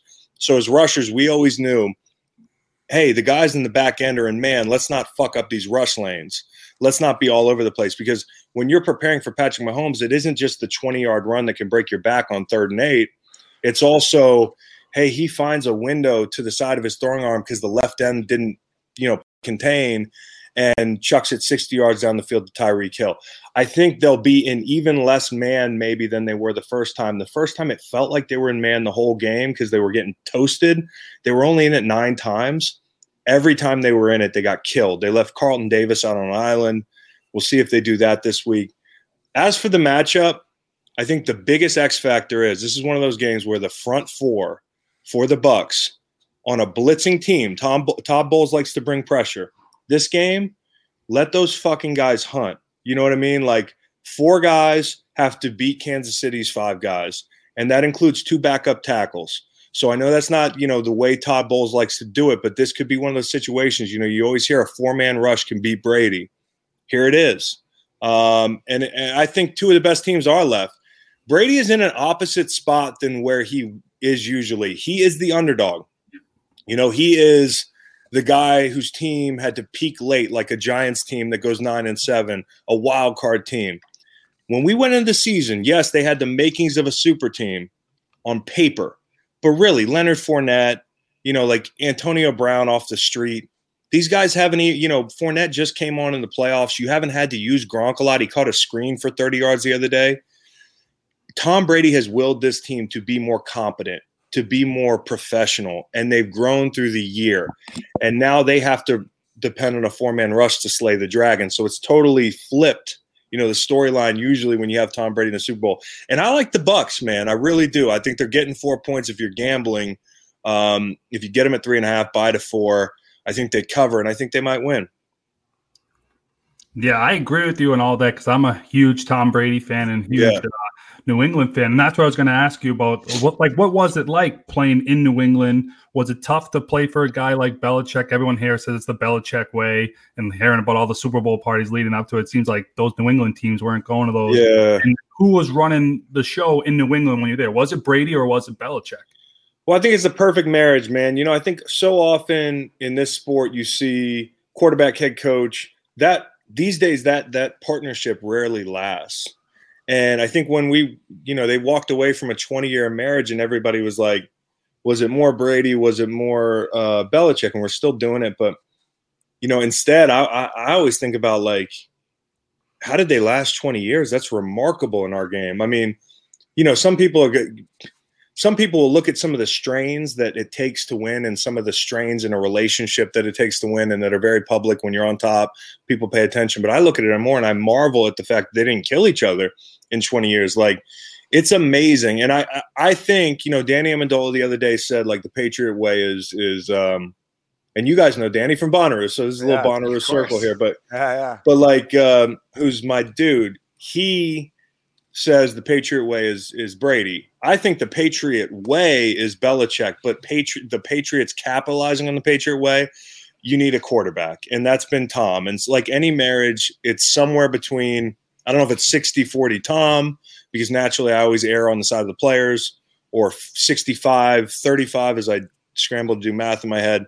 But it's somewhere in the range of 50-50. And I think just more than anything, I marvel at what they did together. But you see what Tom did, because if Tom didn't learn from Bill, he wouldn't be able to do what he's doing in Tampa right now. Tom wasn't Tom Brady when he got to the league. Like, there is a tutelage aspect. There's a culture aspect that Bill set, and Tom took the baton and now has implemented all those ways. The things that pissed Bill off, pissed Tom off in Tampa. And he has turned a team that was turnover prone, penalty prone. Like, remember the Chicago game in the middle of the year, Thursday night, when Nick Foles beat him and Tom didn't shake his hand? Yeah. There was one drive that was like Tom Brady's purgatory, man. There was a penalty, a hold, a tip ball, a sack. And he was just like, he had reached his breaking point in that team. Everybody was questioning him. But he willed them to be competent and learn how to win and play complementary football. So this is a real big testament to his legacy. Chris, can you touch on the Patriot way for a second and what it meant to you when you I remember when you first signed in New England, and we were all pumped up to get to Bonnaroo together. It was June. You had probably did some of your summer training, off-season training or whatever you guys call it. And you got to Bonnaroo. And I remember from the year before, when we were probably bouncing around till 3 or 4 a.m. seeing some incredible shows, to the change in like your demeanor. Like I mean, you had this focus on your eyes, like you had just met the dragon, and you were like you were focused. I met the dragon, all right. Totally, you met Bill Belichick, and he instilled something in you that we all, we could all see, whether it was Sam Bradford the same way, like just watching you were focused on like how important this year was to you. You got out of St. Louis. Yeah. You had a chance to go play with Tom Brady. You showed up to Bonnaroo, and you were like this straight and narrow on a mission, man. And just, I guess, your first impression of what that was like, and how, man, 6 months later you had a fucking Super Bowl ring. That's just so incredible. But no, it was crazy. Just briefly touch on that. It was crazy because you caught me at the tail end of St. Louis when I was just this hardened, like, kind of, hey, I'm going to go out there and bust my ass every Sunday, but I don't expect for us to have a great year. Like, after a certain time period, you get conditioned to expecting things to go wrong. And so, like, nobody outworked me. But when I got to New England, it was a new thing where it was like, now it's about working smart. It's about, buying into a new culture. It's about reinventing myself as a player because, for 8 years in St. Louis, I played one position, left end. And during my prime, I was doing it as well as any defensive end in the league. Like, there were, for 4 years, I was one of the best in the league at what I did. But starting with getting hurt and getting cut, I had to build it back up from nothing. And I had to play a different position in New England. I had to play 3 technique. I had to play inside. I had to drop in coverage. Going to New England was the biggest, like, kill your ego thing in the world. And, so I just knew, I think when I saw you guys that summer, that I had entered this period in my life where I know that everything I've been working for 20 plus years, all the blood, sweat, and tears, from a standpoint of being satisfied with what I've done individually, I need this cherry on top so badly to make my career. Even if I'm not going to play a huge role like I did in St. Louis, in New England, I'm ring chasing. Fuck it. Like it's different to ring chase in hockey, I'm sure, and football than it is in basketball. Like, basketball, you can ring chase and there's an asterisk, like super teams, all that stuff. Like, when you ring chase in football, as great as the Patriots have been, they still damn near went like a full decade between Super Bowls. If it wasn't for the Atlanta Super Bowl, I believe, the one that I was in, like 21-3 at the half and 28-3, like, you're staring up there. And the last Super Bowl I think they were in was the Malcolm Butler interception. And before that, it was like years before. So there's no guarantee you're going to be in that game. So I just knew I had to pour everything into buying in. And I guess that was like the difference, was I got to reinvent myself. And it was a crazy year, man. It paid off. Yeah, Dog. I remember at Bonnaroo, I'd be like to Bradford, I'm like, where's Longer? He already shut her down. I just be like, fucking Belichick. I'm like, fucking Belichick. Fucking Belichick's already got him, man. Fucking Belichick. But longer, seriously, bro, like when we had met you, you had mentioned you were with St. Louis, and the next day we were having lunch or whatever, hanging out. I could tell, like I just met you, but I could tell how losing was eating at you, right? Like you wanted to go to a winner, and you're such a great guy with the media and stuff. I have a question about your first Super Bowl week. Did you use the media to motivate you, or did you try to like not get distracted and just focus on, listen, I got to win this fucking Super Bowl. I've worked so hard to get here. Or did you use the media as kind of to excite you and motivate you more because it is the biggest game you've ever played in? It kind of it's like an oh shit moment. When you first check into your room, I'll never forget. You first check into your room, Super Bowl week. It was Houston. It was a fishbowl feeling that I've never experienced in my life. I shut all the doors and drew the curtains to take a nap. I was hitting my pen and just trying to relax, and I just could hear people outside. I could feel the energy of everybody descending on your hotel, on that city, helicopters, traffic. You can hear police motorcycles outside because every hour there's maybe a team leaving from across the way. It's got a police escort, or you can't leave your hotel because there's autograph people out there. There's people taking pictures. And you go down to media, it's like your whole week, you're trying to do the normal things. You're practicing at the University of Houston. You're getting your lifts in. You're doing meetings in a ballroom. You have to be so malleable and adaptable as a team. And also from a team standpoint, you have to be able to hit the curveball from like a football operations standpoint. Like hockey, you guys probably got a guy that plans out your bus trips, everything, like a hockey operations guy. We have a football operations guy. That person, that's the hardest week of their life, from coordinating all the things we have to do that are outside the norm, but you want to feel like it's a normal game week, including, to your point, Shane, waking up in the fucking morning before, like when I could be getting treatment and having to go down there and sit in a room like like you're cattle, and they just push you around the room and people are screaming at you questions like, hey, this is, X, it's like, you got a guy from Brazil, you got a guy from Russia, you got a guy, like, it truly drives it home when you hear some of those people in that room. Like you see people from CNN and like, major news networks. And it's like, this is a football game, but this is the biggest circus on the planet. And, selling ads for like $10 million in this motherfucker. So don't fuck this up. All the nightmare scenarios go through your head. Like, what could you do wrong to be the GOAT in a bad way? Like to be the guy that everybody looks back on and say, you messed the Super Bowl up. You got to try to eliminate all that. So when you're laying in your room, bringing it back to square one, you just have to practice thinking like this is a normal trip. You might feel all the buzz and the energy, but trying to normalize it as much as you can. That includes the media too. Yeah, that's a great question. What do you think old Goatski Tom Brady's doing this? Like, is this so ingrained in his head right now? Like, is he getting there right now with just like is he already playing this game out in his head? He already knows exactly what's going on. Like, I feel like he's been there so much. For us in hockey, yeah.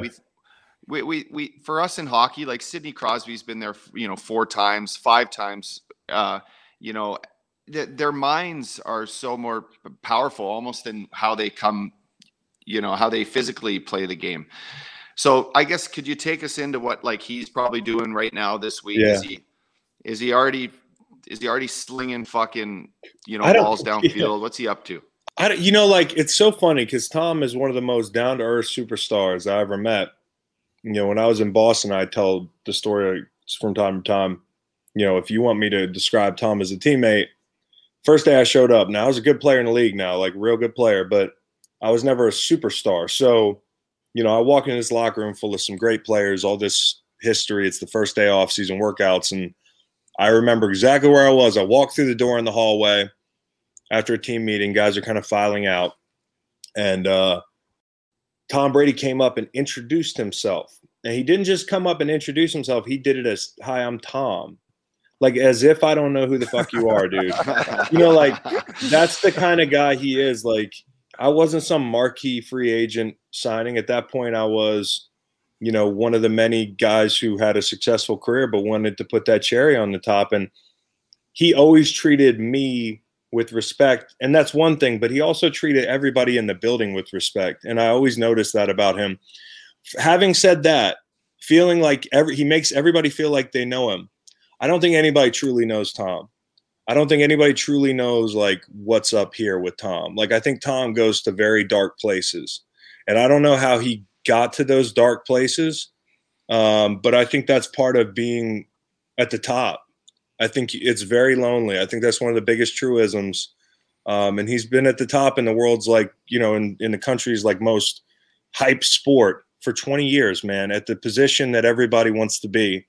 And it's interesting. I would pay so much money for like, you know, to be a fly on the wall in his brain a week like this.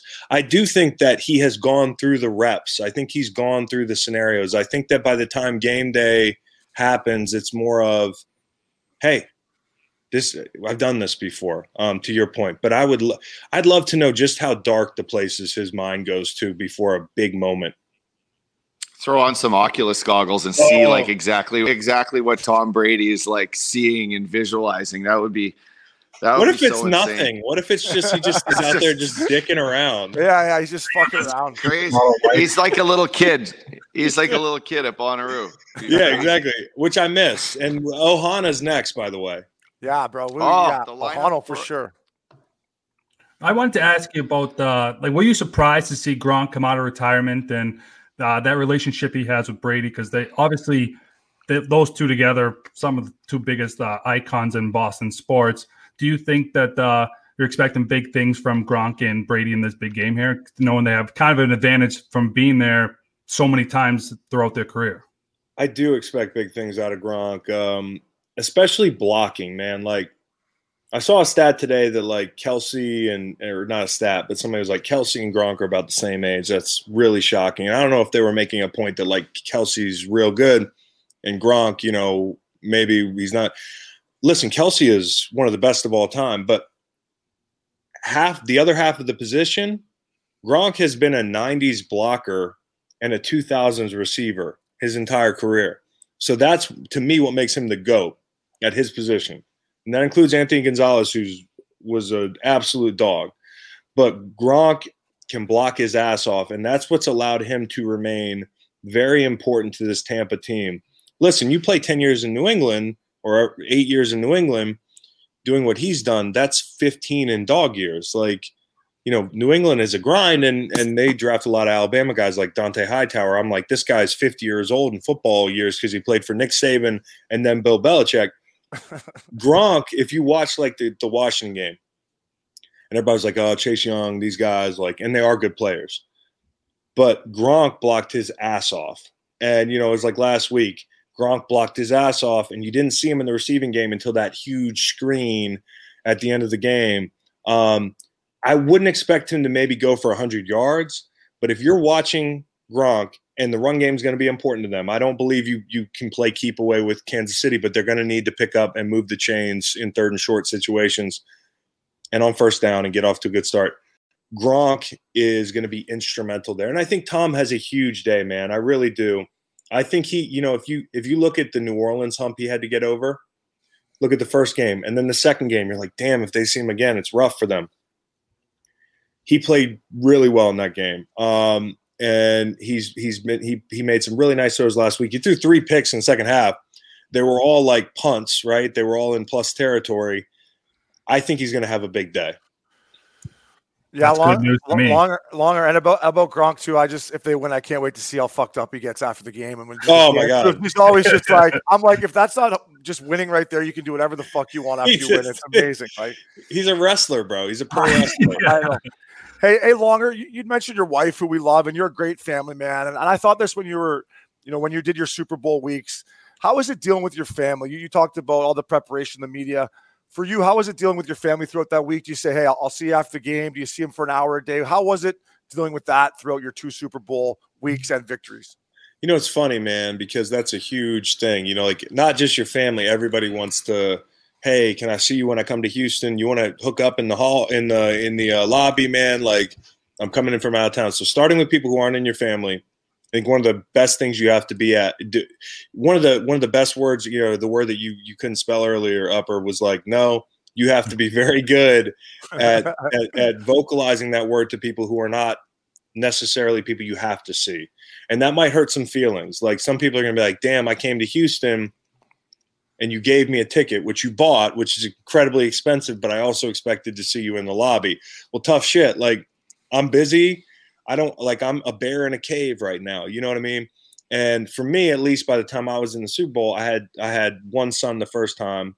Luke, my youngest, didn't get to see either of them, but to get to see Waylon, my 4-year-old now, and go visit him in my wife's hotel room or go visit my parents, like, that meant everything to me. And honestly, as stressful as that week was, that was like the grounding mechanism for me, was getting in there for an hour and just sit with my kid and sit with my wife. You know, like, it reminded me of like people before a heavyweight bout that like are sitting back there with their family. Like, all the eyes in the world are on every player playing that game, but we all have like kind of emotional support dogs. You know what I mean?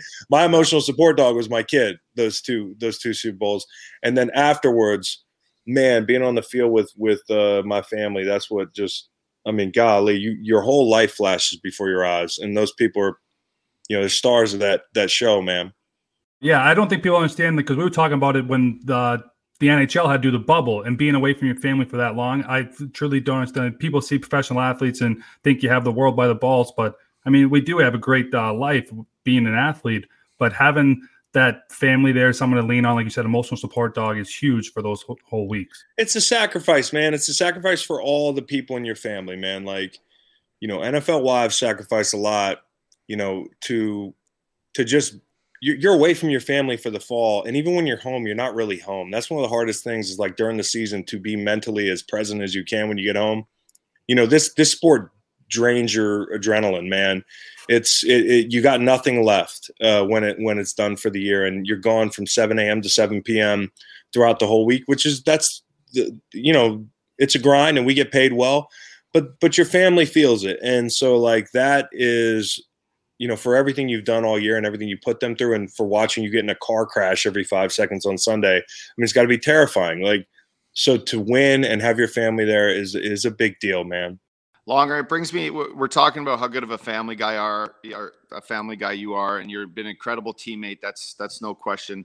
I got a couple things, but I met you in St. Louis when I first saw, so I, like you, I kind of had to put my, you know, I had to put reality check into mode and go to St. Louis on a tryout in the prime of my career. And I went there. I played for Ken Hitchcock, who in hockey could be a lot like the Bill Belichick, like very strategic, hard on players, but, you know, gets so guys to play hard and buy in, right? Well, you were in St. Louis for a long time when he was there. So I remember the first time I saw you in St. Louis, I was dressed up as Batman. It's Halloween. Do you remember that? It was Halloween. I still have that picture you burned into my brain with a fucking Batman mask. I'm full Batman. Longer.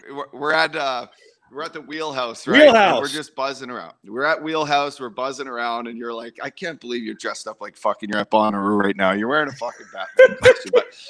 But I wanted to ask you, because we're a huge hockey podcast. Obviously, we're getting there. And we have a lot of St. Louis fans. What did it mean for the St. Louis Blues to win the Stanley Cup for you? You know, you were there. You did so much for the community, and that was really well known for me when I got there. I could see how, you know, the fans interacted with you and all the charity work you did. So 2 questions. What did it mean, you know, for the Blues to win, for you and the family being there? And then some of the charity work, bro. Like, you've done so much for kids in Philly, and for, you know, I know you had something overseas in Africa and stuff. Yeah. Can you touch on some of that? For sure, man. Starting with the St. Louis thing, I don't get to be a fan a lot. And there's nothing, although a lot of people that don't know, they if they follow me on Twitter, I troll hockey Twitter. They think I don't like hockey. I fucking love hockey, bro. Like, hockey's like my favorite sport to watch. And you know, that Stanley Cup run for the Blues, oh my God, I've never been more of a sports fan. You know, like, and knowing some of the guys, and, you know, like watching, you know, Patty, who's been a guy that I've gotten to know a little bit more towards the end of his career and towards the end of my career, although he's still going. Who knows how long Big Rig's going to go. You better keep his feet moving. Talk about a fucking guy that I would love to have on my side in the fucking alley. So like, just knowing those guys and loving the city and, you know, watching those same fans that would show up to the rink there to watch, what was that, Enterprise Center? They were the same ones at the Edward Jones Dome cheering for us when we were down. And, you know, baseball gets so much attention in St. Louis, and it should, but hockey is just electric there. And so, like, that run from all the unlikely situations, the dramatic goals, the beating Boston, no offense there, Broadway, but like, so they bought me out, so it's all good. But like, you know, like Boston's a blue blood, man. Like, they're elites. Like, they just win championships. And this St. Louis is a little Midwestern town. It was like David versus Goliath, and the way that series played out. It's just, as an athlete, bro, I get chills thinking about that run, because it just they found something deep in their gut. And so I love that whole ride. Now, one of those things I always remember where I was when they won it all was in New York at some bar. I can't remember, but yeah, I went out in the street and was just – I was running around. Yeah, I just had to get outside. St. Louis is a great town. You know, they, like I said, they stuck by us, and we won 34 games in 8 years now. So, you know, it's tough being on the team, but it was also tough being a fan. And then for that team to up and leave, it was rough. St. Louis gave me a start in the nonprofit world. You know, I always did stuff under the radar because I didn't want to be like, one of the hardest things is the Look at Me charity, you know, like, which I'm sure some people see my shit and they're like, yeah, this is Look at Me charity, but I promise it's not. Like, I think when I started out for 6 years, I was doing things kind of under the radar. And then I realized I was kind of being too prideful. Like, I had some code, and I was alienating all these possible investors in what I'm doing for good, like fans, you know. So when I launched the foundation, we started Water Boys, which you alluded to, in East Africa. I went to climb Mount Kilimanjaro. I did it. I loved it. It was a kick me in the ass, but I wanted to help out and to be a good traveler. I saw clean water as a really good way to improve communities over there. So we've done 100 wells now, large solar powered wells. We've delivered clean water to 500,000 people. We're on the way to 1 million would be our goal. We've employed the help of guys in different sports. We're trying to get into hockey. We've done basketball, all that. We do that. We do educational equity work. We did some work late in my career with educational equity.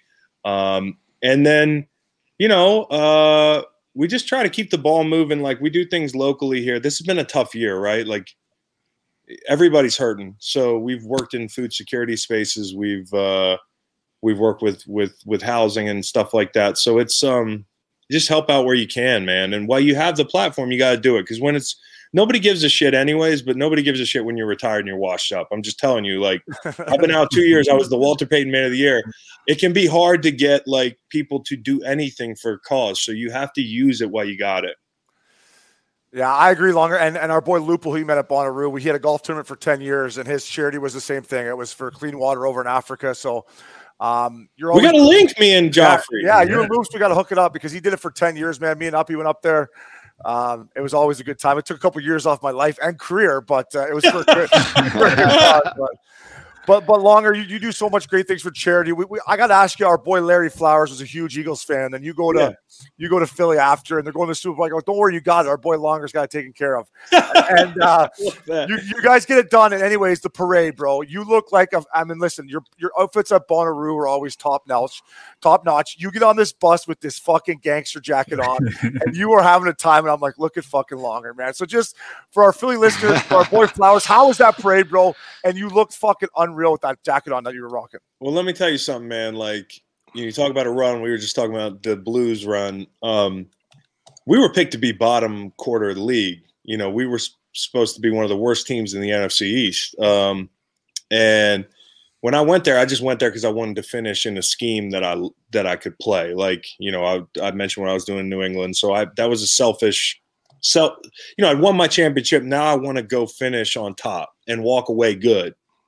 And that mission was accomplished individually, but I never imagined we win a Super Bowl. Had no idea. In fact, I bet an old coach of mine who was there in Philly from St. Louis, one of our first practices, he's walking around like, Chris, you grumpy son of a bitch, like pick it up, you know, like I'm 33, I'm not in the mood.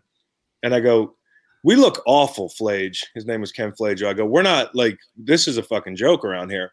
And he was like, oh yeah. He's like, you wait until we win a Super Bowl. And I go, I'll tell you what, Flage, if we win a Super Bowl, I'll get your face tattooed on my body. I promise you. In front of like 20 dudes. And he was like, yeah, I'm going to hold you to that. So naturally, I had to get Ken Flagel's face tattooed on my ribcage. That's the kind of year it was, man. Like, we just didn't expect that. And then to lose Carson Wentz, who was like an MVP that year, and Nick Foles, like that magic. The parade was 60 years of grown men waiting for this moment. And so that's why like the New England thing was special individually for me, you know, like because I was a part of something and, you know, like it was bigger than this team. It's a tradition. But Philly, we're it, dude. Like what we did that on that run, when we dropped our nuts and went on that run, like we're legends, we're gods in that city. Like they could win another 5. Like we're the first ones. So that parade was the culmination of all that.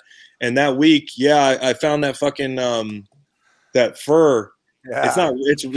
It's faux for the people who are like. It's not real, but it looks sick, bro. It looks sick. I found that thing at a costume store in LA, and it got there the last minute.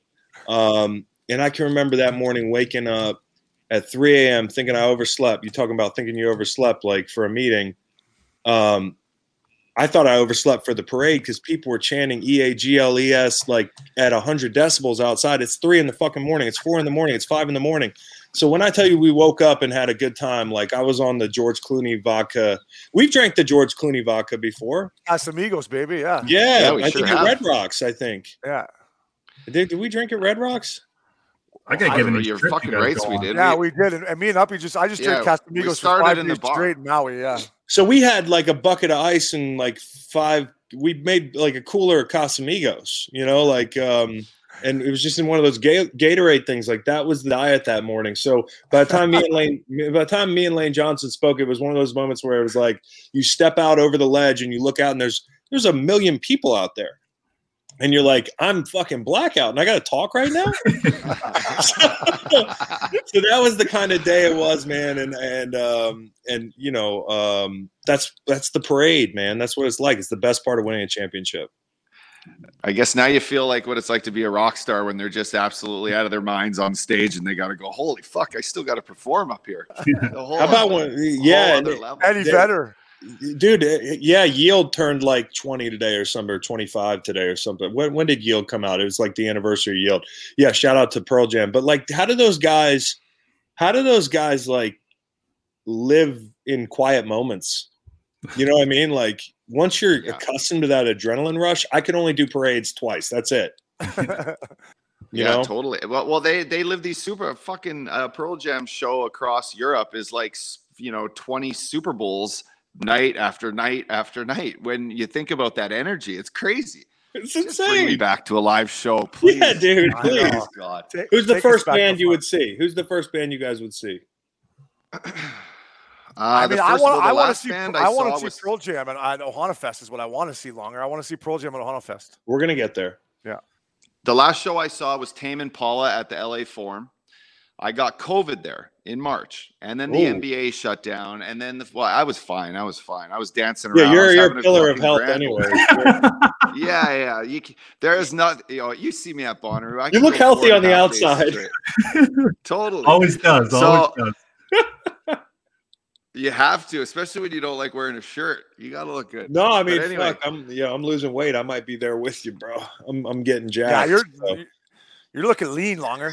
I know. I'm about 250. It's all fucked up. People are saying I look sickly. So at the LA Forum, I saw the Tame Impala last show that ever I want to say played in LA. And the next week we had the Strokes, and then we had 2 Pearl Jam shows that got canceled. Ooh. So that was our lineup, and then we had Ohana Fest. That was you talk about Ohana Fest. I mean, that lineup is unbelievable. Kings of Leon, MMJ, Pearl Jam, Eddie Vedder by himself. Oh. It was crazy. So I need an MMJ show. I love that they came out with a new album in the middle of the pandemic, dude. That was huge. Love it. We needed that, but that's Broadway, where are you going? You said hip hop? Oh, I'm a big hip hop guy. I gotta go see Post Malone or Drake on a concert. Hopefully it's down in Miami too, so I can go to 11 after with Post Malone because that guy rips that place up. Ooh, I like that. That sounds good to me. I might meet you down there and then go to the Jacket show. The last show I remember going to, really, I'm sure I went to a show after it, was it was the Jacket Red Rocks trip. It was in August. Yeah, that was great stick, man. It was 2 nights in a row, back to back MMJ. Oh, hey, Uppy, you remember Longer the one year at the farm at the room when he had the all black and painted his face? Remember that? He comes out for this show. It might have been like Arcade, and Longer's got his face painted all black, and I'm like, I don't know about face painted all black. I think it was. No, you did like a. Oh no! You know what it was? I went to one of those people. I went to the face paint stand where they face paint like different like cool designs on your face. I look like such a one of those people that does drugs for 5 days. But I was really just there for the vibe, dude. You looked unreal. You had a black outfit, but your face was painted like you said. But I looked over. I'm like, holy fuck, Longer. And you were just like dancing with your girl. I'm like, this is unreal. Yeah, we had a good time, man. I miss those days. I really do. Hey, Obi, you got to share the story because we're on it. But My Morning Jacket, share the story of when I went fucking complete Star Angels in the grass in the VIP section, and Longer was looking at me. I was crying. I was fucking crying.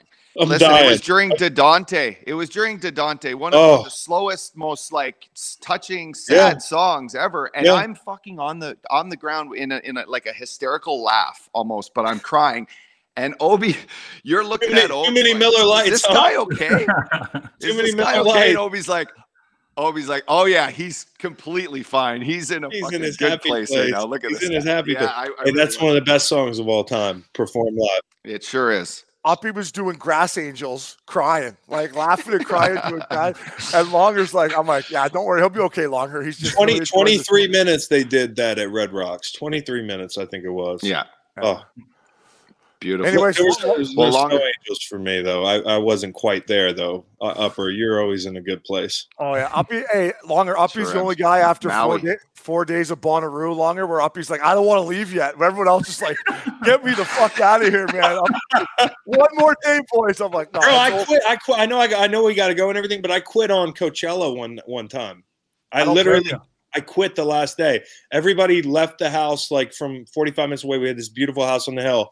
I was too wrecked, and I was just in a really bad place coming down from like all that partying, and I just sat by the pool alone. I knew everybody went. It was the Tupac hologram night. Oh, I was there for that.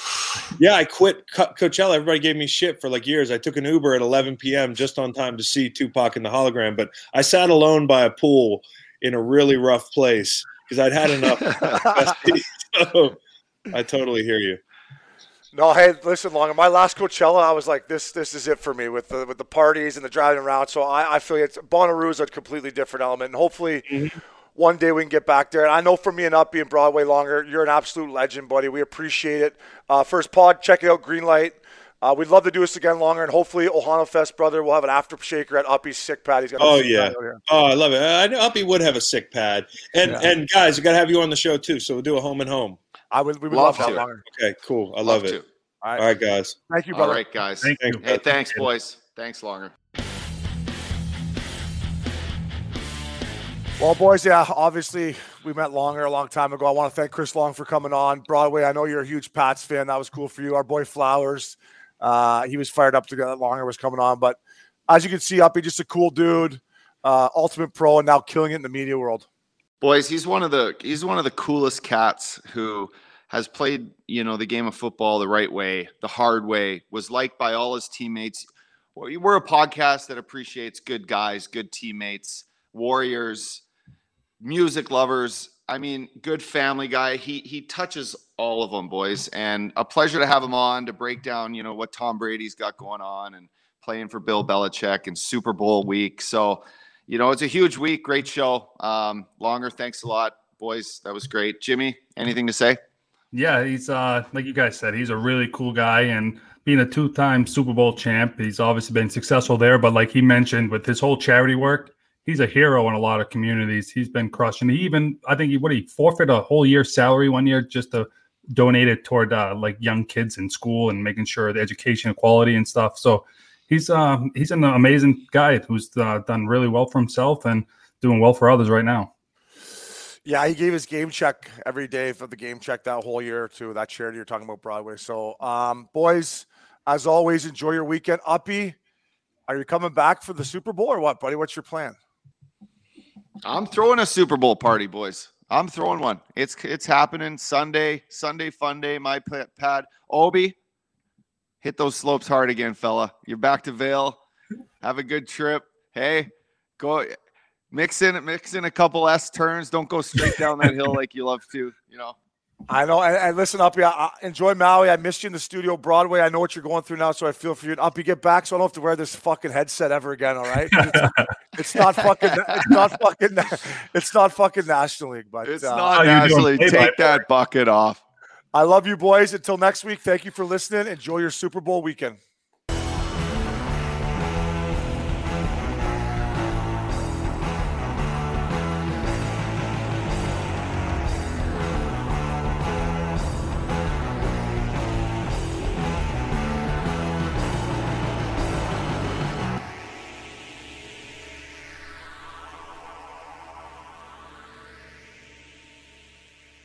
Everyone is talking about magnesium. It's all you hear about. But why? What do we know about magnesium? Well, magnesium is the number one mineral that 75% of Americans are deficient in.